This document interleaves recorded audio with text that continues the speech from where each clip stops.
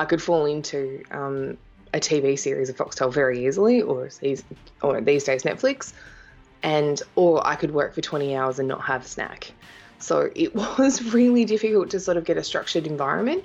And when you're starting a business, it's very easy, and I think this comes down from the burnout aspect. And I'm not saying that 97% of women quit. I think 97% of women just go, I don't want to do this anymore. And there's the burnout and there's the struggle. So I had to really learn how to structure my day, and that became vital to business survival, but also human survival, because we do this for ourselves to have a life as well, to not work 9 to 5 for somebody else. Helping CEOs and business leaders discover the energy to perform exceptional brilliance and positively impact the lives of those around them. Be inspired by world leaders and next-level gurus. This is the Active CEO podcast, where the ordinary don't belong. And now your hosts, Craig Johns and Ben Gathercole. On this episode of the Active CEO podcast, we speak with an inspirational entrepreneur, coach, mentor, podcast host, comedian, keynote speaker, and is the Amazon best-selling author of Position Me. Educated at La Trobe University, Charles Sturt University, and the Australian Institute of Public Safety, she was fluent in Australian Sign Language, English, and Bahasa Indonesia. After a decade in security and intelligence as a profiler in the Victorian Police Force, she founded Epic Social, Tangs Design, and one half of the Business Experiment podcast. Known as a global authority on positioning, she has been named in the top 10 female entrepreneurs in Australia, was a 2015 Canberra Artist of the Year, is a board member for the Hope Project, an impact partner for Thank You, and has reached over 6 million people through social media and podcasting. I have the pleasure of bringing you an incredible woman who is considered authentic, hardworking, enthusiastic, fun, and has a habit of throwing political correctness right out the window, Jemima Ashley. Jemima, welcome to the show. Hi, thank you so much for having me. So you grew up in Victoria, Australia. Your curiosity or curious nature led you to becoming a profiler in the Victorian Police Force and then Australian Federal Police. What were you like as a child, and how did you find your instinct for profiling? Yeah, so I did grow up in East Gippsland. I grew up in a town with only 100 people, so fairly small, very, very small town, which for someone who could definitely see that they didn't want to stay there was a little bit frustrating for the first decade or so of my life. So my dad is actually a police officer. So I grew up around law enforcement. My mum worked in the courts. It's in my blood, quite frankly. Law enforcement is definitely in my blood. And I knew that I was interested in doing that. But even when I was at high school, all I did was pick subjects that were bigger and external to what I wanted to do, and where I definitely was. I did things like Russian history and Indonesian and legal studies. I very much knew that I wanted to do things outside of not just probably even the state, but even outside of Australia. And I ended up being offered 2 university degrees. So one was through the AIPS, and that was doing security and specialising in sort of national security matters, noting the Twin Towers had fallen a couple of years earlier. And I also got offered teaching, and it was secondary teaching at Australian Catholic University. So I sat in a room with 2 guidance counsellors, and both of them are saying, look, do teaching, because if you do the security degree, you're going to end up being a security guard at the local pub. And I thought, okay, I'm doing security. Like this is definitely what I'm going to go and do, because I could recognise even at 18 or 17 and 18, and recognise that the people in front of me had grown up here and stayed here. And I love being back in Gippsland. I'm here at the moment. I'm staying here for a couple of months. I love it here. It's beautiful, but also it is very isolated. It is very small town, small mind comes to mind when you think about this kind of area.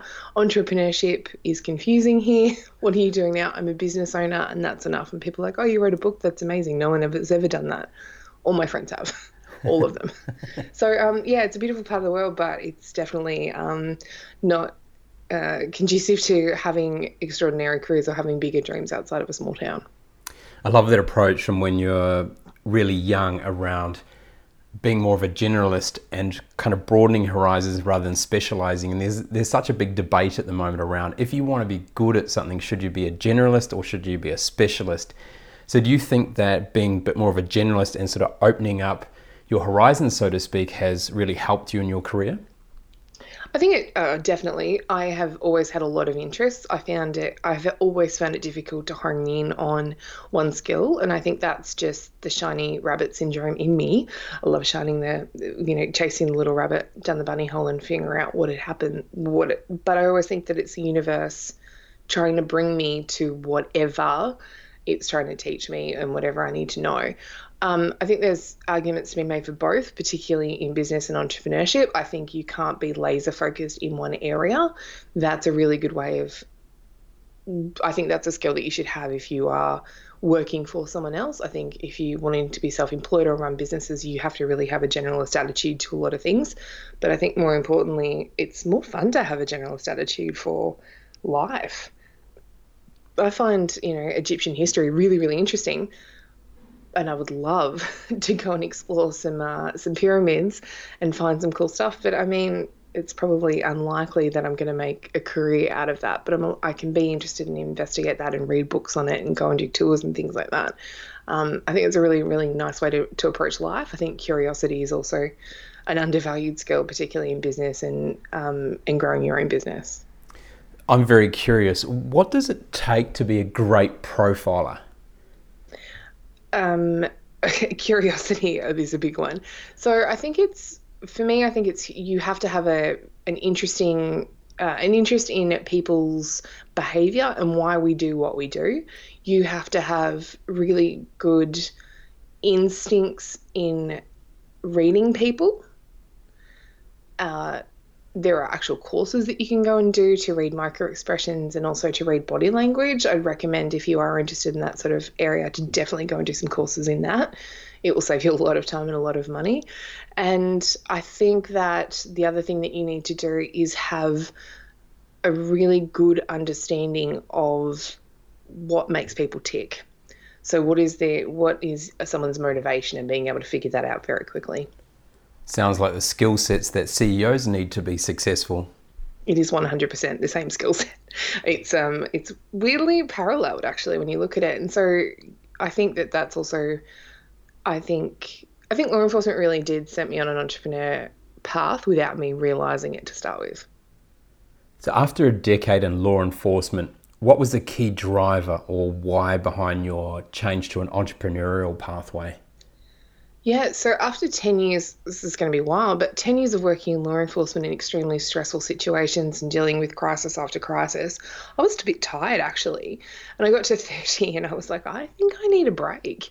And I looked into, it's now been more recognised, I think, within the professional development and the law enforcement side of the world that, career breaks are a real thing.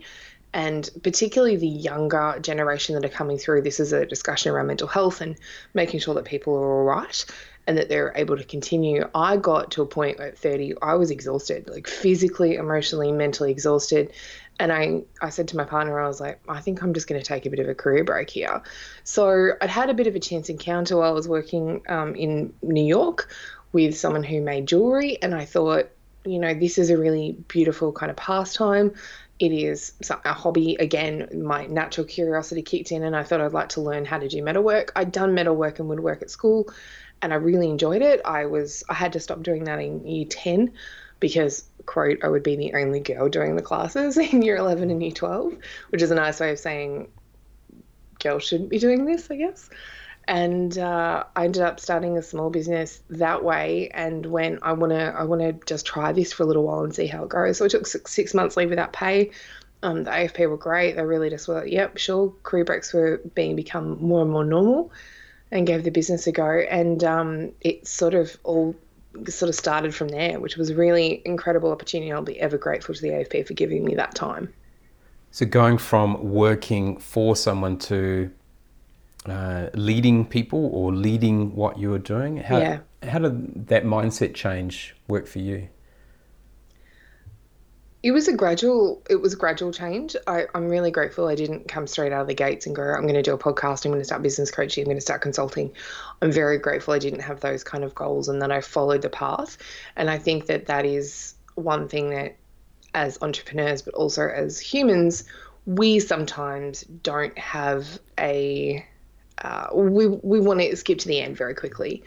I followed the journey that I was on and respected that I was on that. So I ended up really just sort of starting a small business, and I didn't know a lot about small business. I knew, I roughly knew the steps. I had an intuitive understanding that I need to have social media. I don't know how to post social media. So I did some investigation, some research, and really let my curiosity just flow at that time, and ended up after 3 months of reading every book, every podcast, watching every Gary Vaynerchuk video, watching every Tony Robbins video, getting an understanding of what I needed to do in what order. But by about 3 months, I could also tell the people who knew what they were talking about and the people who were trying to sell you snake oil very quickly. Again, using skills that I got from law enforcement and also just natural skills that I had inside me anyway. And that's where the podcast started, and that's where the real thought leadership started, and the real, massive development in my personal development, but also more importantly, the career that I was going to end up ultimately doing with consulting and business coaching. Being an entrepreneur isn't for everyone. What have been your successful ingredients in establishing thriving businesses? I think the main ingredient that you need to have is perseverance, and I think you have to have a why bigger than yourself. So it isn't an easy path. It is not for everyone, definitely. But I think the difference between people that make it, and look, the global stats aren't terrific. We're looking at about 97% of female-led startups in the first 5 years are failing, and that's twice the rate of our male counterparts. So we aren't doing terrific in business, but I think a big part of that comes down to lack of prioritization and not having an understanding of what you need to do and trying a very ad hoc approach. So perseverance is a big thing, but also having a structured approach to business and knowing that you have you can't have, you have to build your website before you can have, you need to have your domain name, you need to have your branding before you can look at getting a website. So I think the big part is making sure that you put it into bite-sized chunks, but I also think that, making sure that you have your work ethic can match what you're attempting to do. It's very easy to be like a kid in a candy store and you just kind of go, oh, I'll do that, I'll do that, I'll do that. So being able to narrow that focus and ensure that you understand what your niche is or what your real core is for your business is super important. Yeah, and I think this is where the why comes into it, because if you're exhausted, and there are days, and I'm the first one to tell you about this, and I really try to be as authentic as possible and honest about my journey, because I don't feel like we're doing ourselves or each other justice if we're faking what we're doing or faking how easy it is, or laying on a Lamborghini that's not yours and being like, do the work. That's not your car. Show us your piece of crap Ford, please. Show us the real car that you're driving. Like, that's the more interesting story, and I think it comes down to the curiosity of humans. But when we're in business, we need to have a driver that's bigger than us. So when you do want to quit and you want to give up, and when I say the stats that 97% of female-led startups are failing in the first 5 years, that's my why. I don't think that number is a fair number. I don't think it's a number that's reflective of what women are able to do. But I think there is an element of the reason that we have that statistic, and the reason that that's happening is because women, the stats show us that 85% of all household stuff are done by women as well. Cooking, cleaning, childcare, you name it, women are picking up the majority of the work. So you have to have a structured approach and know that where your time limitations are and how to use that time effectively, because I think a lot of businesses and a lot of particularly entrepreneurs are really good at being busy and not very good at being productive. So we're seeing a cultural shift in that kind of aspect of females doing 85% of the work in the household. I'm sure 10 years ago, it was probably 95%. Yeah. So I would it's agree. good that it's moving. It's obviously needs to move at a much quicker pace than it currently is. So men out there, you got to get your act together. What was the biggest lesson you learnt during those early days of entrepreneurship? I think it really was that being your own boss is amazing, but when you're your own boss, it's a real problem also. You're accountable to only you, and there's I really wildly swung between, and it's just a polarity of who I am as a human, I think, more than anything. It shows really who I am, that I could fall into, in the days of Foxtel, I could fall into a TV series of Foxtel very easily, or these days Netflix, or I could work for 20 hours and not have a snack. So it was really difficult to sort of get a structured environment. And when you're starting a business, it's very easy. And I think this comes down from the burnout aspect. And I'm not saying that 97% of women quit. I think 97% of women just go, I don't want to do this anymore.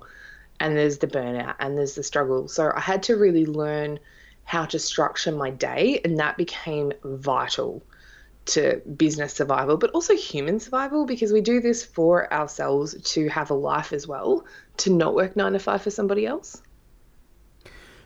You know, we're always seeking for those boundaries, and I think that's what when a lot of people go into entrepreneurship, they don't know where the boundaries are. So they don't know what happens if you work 90 hours a week over a long period of time. Sure, it's fine for 1 or 2 weeks. Your body kind of handles that, but then there's the long-term effects that we don't get. So that discipline required at the beginning is so important.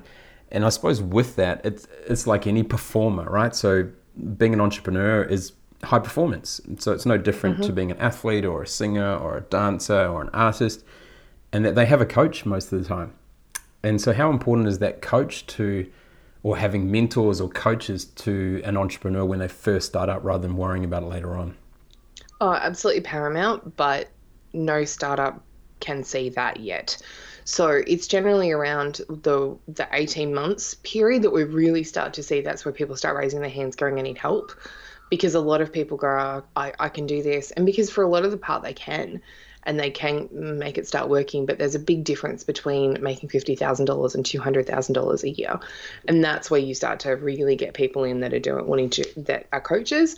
And that's why they're so important, because we can come in and go, we've made all the mistakes, guys. We've done it all. You need to be really, really mindful of the mistakes that we've made. We've seen the fallout. We know the statistics. We've also been in the environment longer and have a really thorough understanding. I don't think that anyone in business should not have a business coach or have a mentor out there that's really guiding them. And that doesn't mean that you have to go and throw $20,000 at getting a coach today. You need to get mentors that you like and that you understand. And you don't physically have to be in the same room. We've all heard the famous Jim Rohn quote of, you are the sum of the 5 people you spend the most time with. Physically, you don't have to be with those people. Gary Vaynerchuk was my first mentor.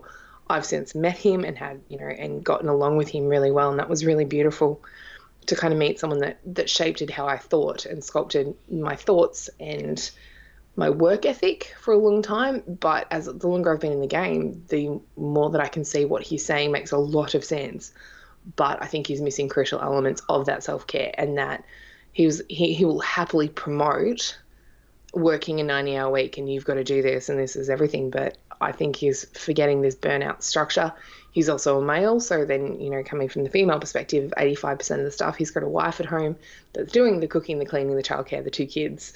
This is, the missing parts. So, and we should outgrow our mentors at some point, and we should outgrow our business coaches eventually.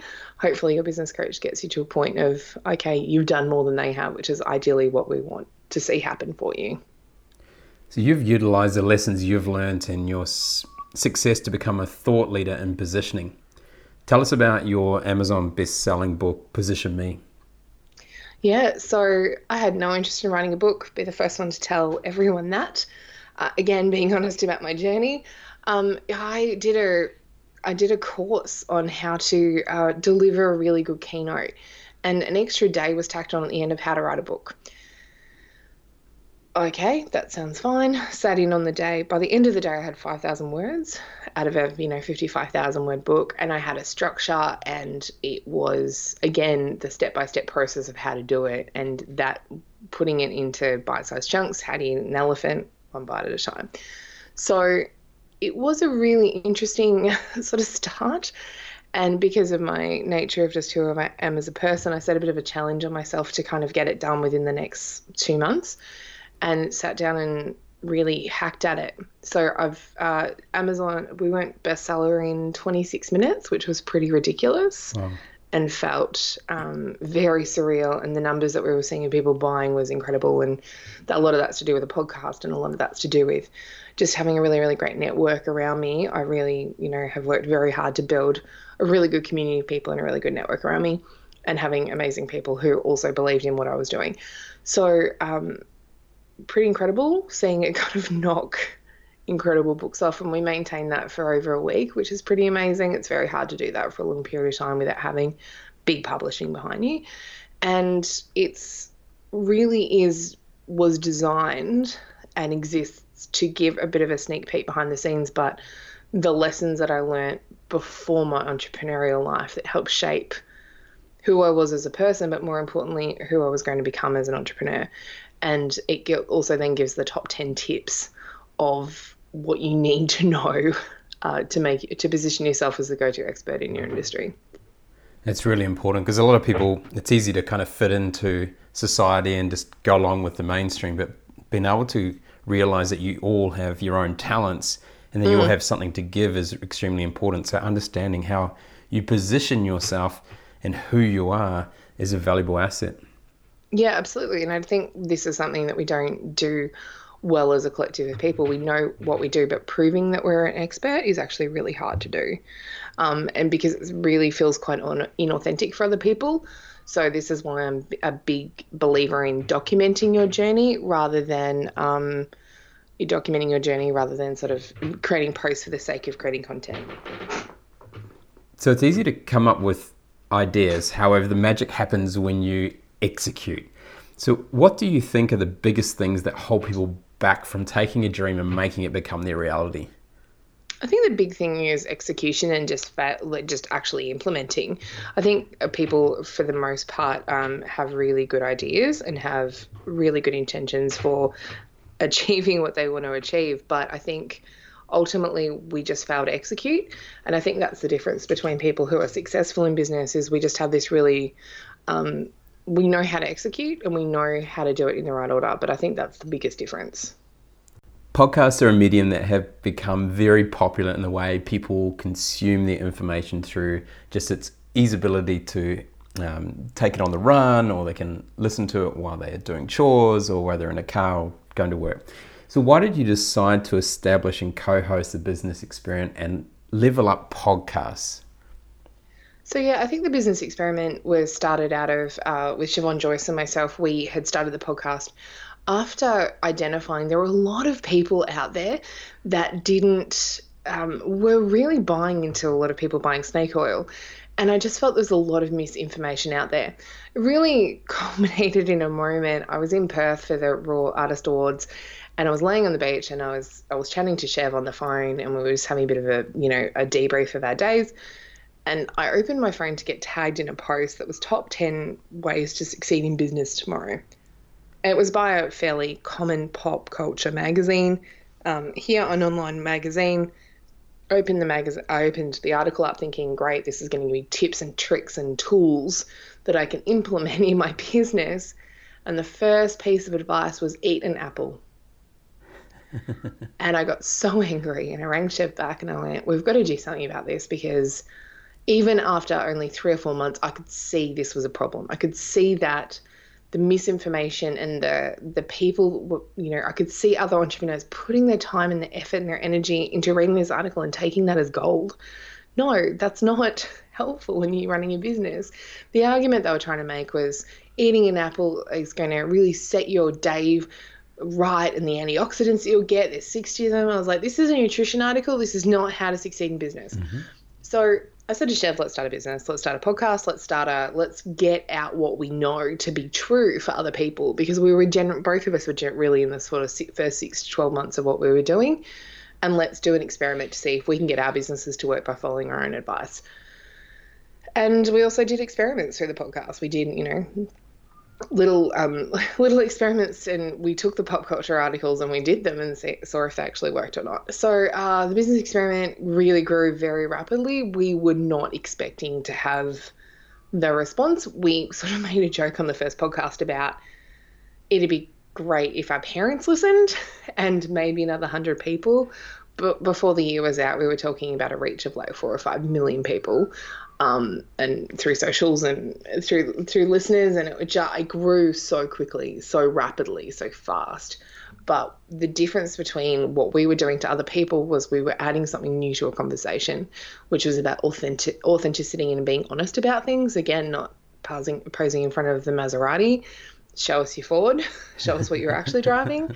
And that became a real building block for the rest of my career. But also, there's a reason podcasts are successful now. We're seeing such a huge rise of it with things like Audible, with books being $10 or $11 and getting, authors to read their own books is really, really interesting. And then Blinkist came in and changed the game again and went, we'll do every book, but in 20 minutes and give you the bullet points. I think that's a really, really powerful tool to have at your disposal. And it's a really nice way for you to create thought leadership. If you are someone who wants to do podcasting, you have to have something unique you're adding to a conversation.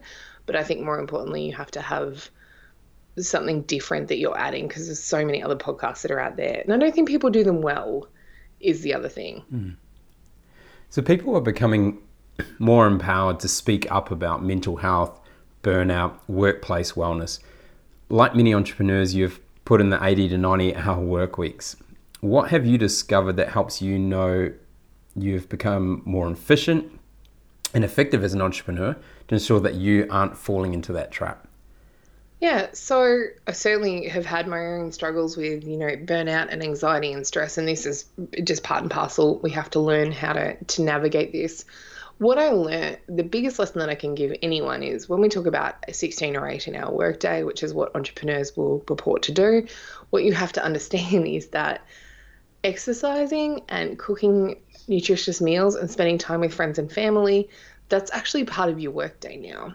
If you are working for yourself, that's your business. And you are your business. So it's not selfish to have time out. It's not selfish to go for a run every morning. It's not selfish to have water before you have a coffee every day. It's mandatory. You need to be taking care of yourself. And I think we are seeing a big shift and a big rise in this because we see so many other people burn out.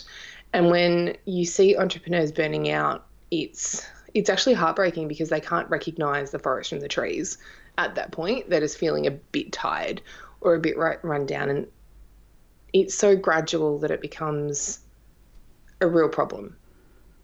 Yeah, you don't have triggers, right? So as you say, there's that gradual fatigue. Your body adapts to it. It's very clever, the body.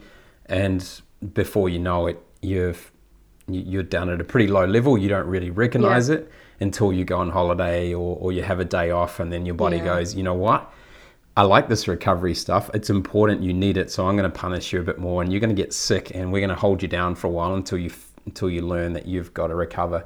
So that real importance of planning ahead and going, okay, well, I need to make sure that I've got exercise. I need to make sure that I'm eating well. I need to ensure that I'm having a break at least one day a week, and that I've got a planned holiday, not just once a year, but there's something in between. So you are getting that opportunity to recharge the batteries and be able to perform every day, because that's the key, right? If you're not performing, then your business is going to start to whittle away. Yeah, absolutely. And it's so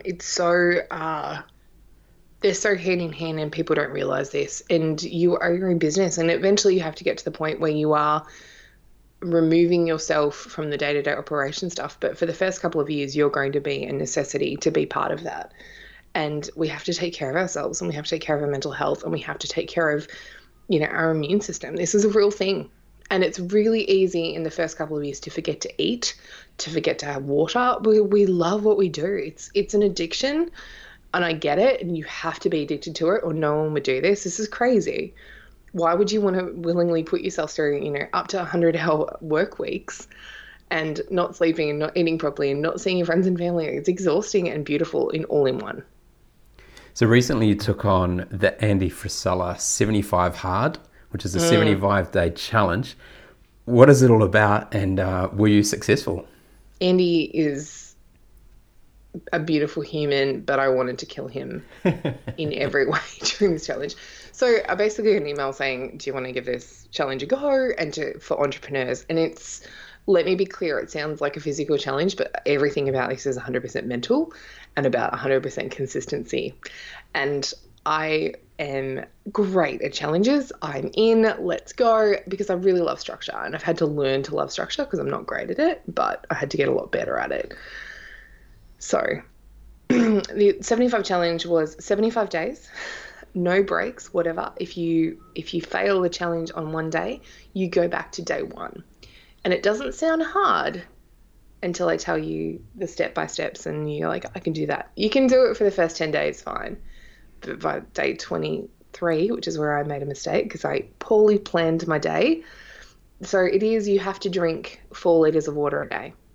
That's the first one. That is a nuisance if you forget. You have to then scull a lot of water, but you get there. Number 2 is you have to read 10 pages of a personal development, self-development book. Not business book, but personal development. I changed this out for 20 minutes of audio. I'm not great with sitting down with books, so I knew that I was going to have to do audio. The next one was follow a diet.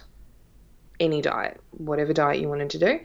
I opted for a low carbohydrate diet. That's where I tend to kind of operate best for me. I know how I operate, and too many carbs just make me sleepy and, a little pudgy around the tummy. The next thing was you had to exercise for 45 minutes outdoors every day. And the next one was you had to exercise 45 minutes indoors every day. So 90 minutes of exercise. And it didn't matter what you did. You could skip, you could hop, you could walk, you could do any of that. But you had to do outdoors and indoors at the same time. And so, I broke it up, 45 minutes in the morning, 45 minutes at night. And you do this for 75 days. I got to day 23 before I poorly planned my day. Had at the end of the day, I had 1.2, maybe 1.3 litres of water and hadn't exercised at all. And it was 9 o'clock. I was like, I'm in a lot of trouble here. Didn't pick up an audio book. Didn't, I think I ate popcorn during the day, which was definitely against my diet. And it was a lot harder than I gave it credit for. And so have you gone back to day one and started again? I have not yet. I emailed Andy and said, I love you, but I've really messed this up.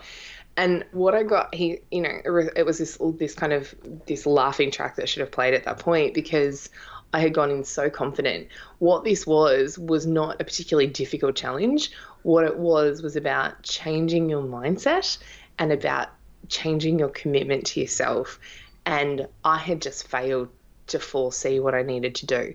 The reason Andy Frisella is worth $200-300 million is because he does this kind of stuff regularly. And at the moment he's putting together what we're going to see. I've no doubt that there is an end game here of a book called 75 Hard. It is hard. But the hard, to be extremely cliched, is what makes it great. And, just that 10 minutes every day and that 20 minutes of reading every day really did add a lot of value to my life. I did learn things that I hadn't learned before. The water made me feel really, really hydrated, but weirdly on point. I could think a lot clearer. Cutting carbohydrates I know is good for me, and it's not that difficult to do. If you break it up into, I need to do this at this time, and when I go out for breakfast, I need to know that I need to ask for no toast. I need to know. And it was just that breaking down, but 75 days of that was harder than I ever gave it credit for. But I think that's also what makes it beautiful. So I'm going to go back to it. No alcohol is the other one. I don't drink, so this wasn't a real issue for me, but no alcohol at all was the other thing. It's a lot harder than I gave it credit for. And because it's just the one drink, right? It's just that I'll just have a couple of Skittles or a couple of M&Ms. Oh, okay, yeah, I will just have that glass of champagne. Oh, you know what? It's raining. I don't want to go outside and exercise. You gotta. So transitioning from our first world problems to more third world problems, and you're involved as an impact partner for Thank You and also a board member for the Hope Project. Yeah. Can you enlighten the listeners what they both are and how they And why you went into them, and then also how has that changed you as a person? So, Thank You is a company that was started by a whole conglomerate of people, but the main most people know Daniel Flynn. And Daniel has started Thank You after reading in an economics book at university that there are over 1.2 million kids per day that were going without clean water. And he's like, I got to do something about this. So he created Thank You, which if you buy a bottle of water, you're able to actually physically track where that, the profit from that goes back into third world communities, and it helps build water wells. They do sanitary items, they do like nappies, this sort of stuff, where you can then donate these things back to third world countries. I met Daniel. I really liked Daniel. I loved his messaging. I love what he did. But more importantly, I loved the bigger vision that he had around, I'm going to do something that's going to help other people, that's not selfish and self-centered around business, but also it's going to give back in a global. His why in that point is so massive and so significant that his driver, like, he talks about the why being everything. So I met Daniel, loved what he did, and I was like, how can we collaborate? It was around the time that they launched their baby products. So the Business Experiment took on a collaboration with them, and we actually held the biggest baby thank you party that was seen. We had two parties, one in Brisbane and one in Canberra, Australia, and we had 400 or 500 people kind of turn up to these parties where people could try the products out, and we had all of Thank You there, and we did a couple of podcasts with Daniel, and I think there's actually a most downloaded episode actually where he got very real about how difficult it was being in business. I love the Thank You model, and that giving back model I think is so important, and I sort of said to them at the end of it, like, how can we continue to work together? So one of the things I do is promote what they do, but also really believe, because I believe in what they do, I'm very happy to collaborate with them, and just, hopefully inspire some other people to, if you're looking at 2 bottles of water in the supermarket, to buy one, pick up the Thank You bottle. It's actually giving back. You're not helping another CEO buy their third property. You're helping actually give water to, a child out there, and give water access to third world communities. The Hope Project is a little bit different. The Hope Project was founded by Kate Seselja. It is about this culture of becoming awake. It is the culture of understanding really around mental health, and really understanding. It was founded by a woman named Kate Seselja. Kate is a beautiful friend of mine. Know her so well that my spare room at my house is actually called Kate's room, because she spends so much time in there just running. I think she has 6 children, so I get that. Just comes and sleeps over a fair bit. So Kate started the Hope Project after struggling with a gambling addiction for about 26 years.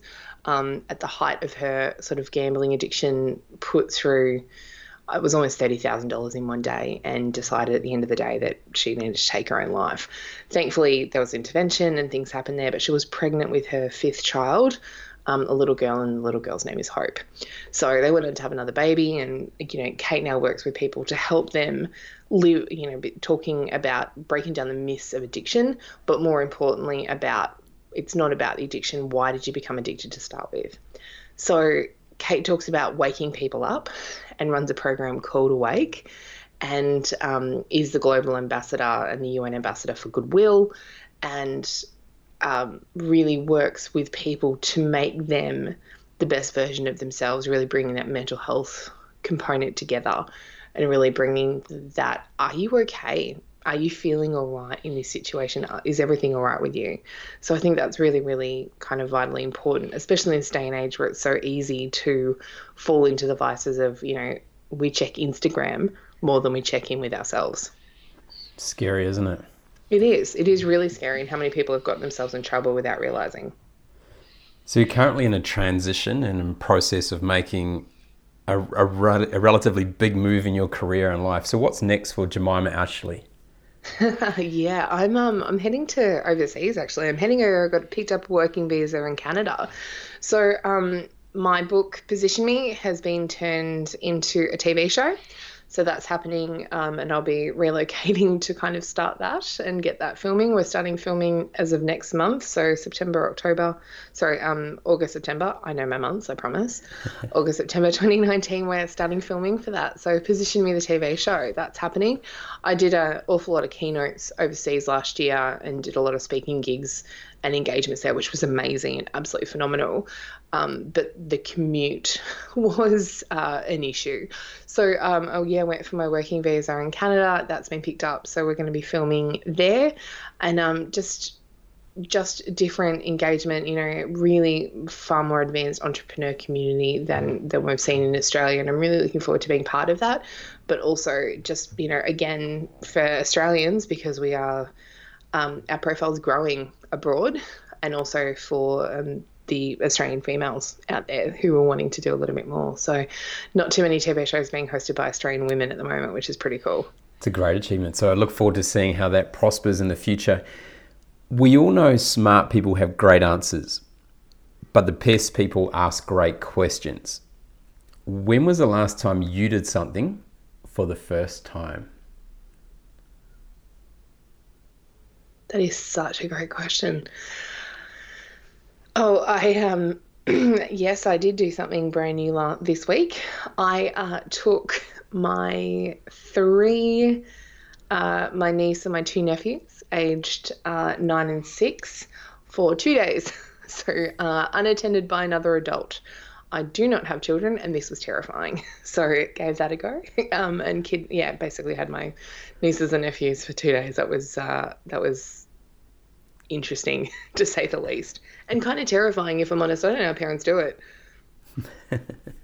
So what is the one question that you would love to solve? The one question I would love to solve.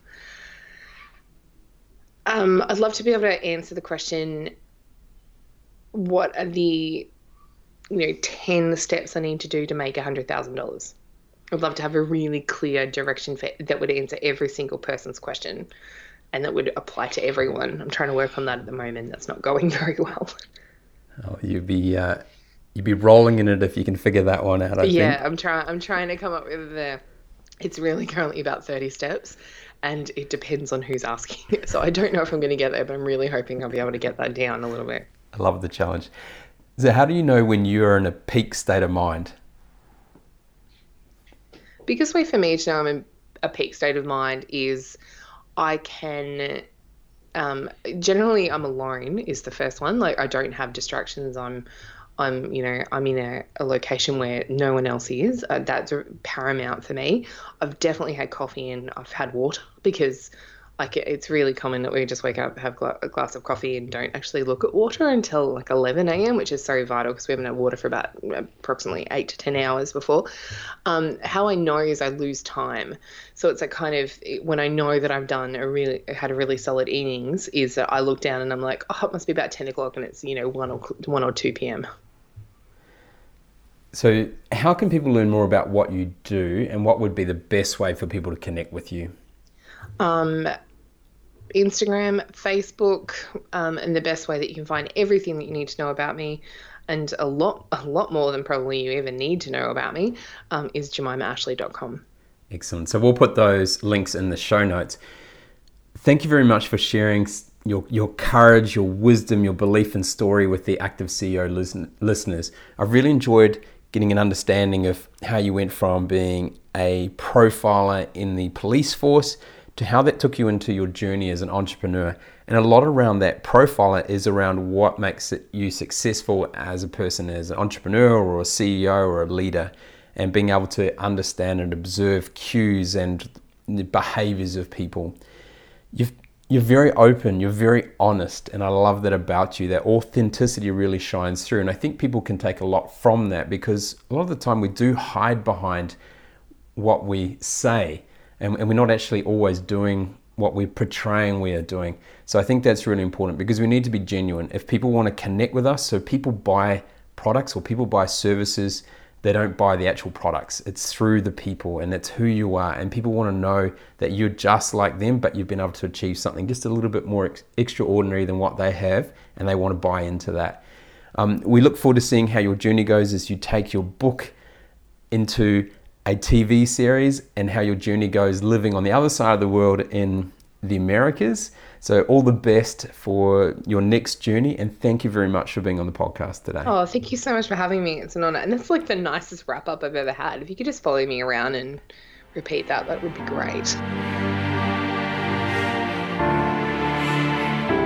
This week's Active CEO Wellness Tip is energy management.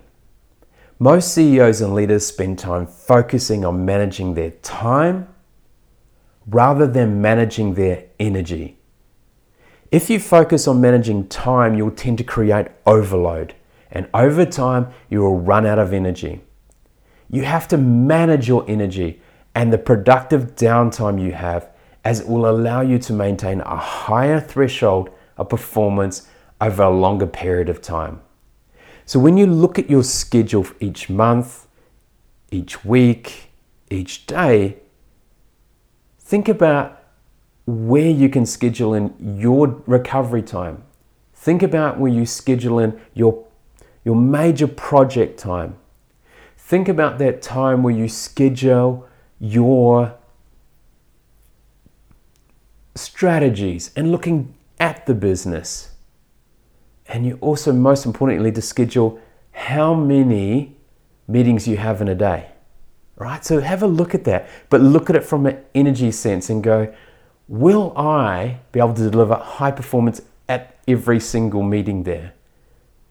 Do I have enough time scheduled in to ensure that I have the energy to bring the magic? Do I have enough recovery time so I can perform absolute brilliance?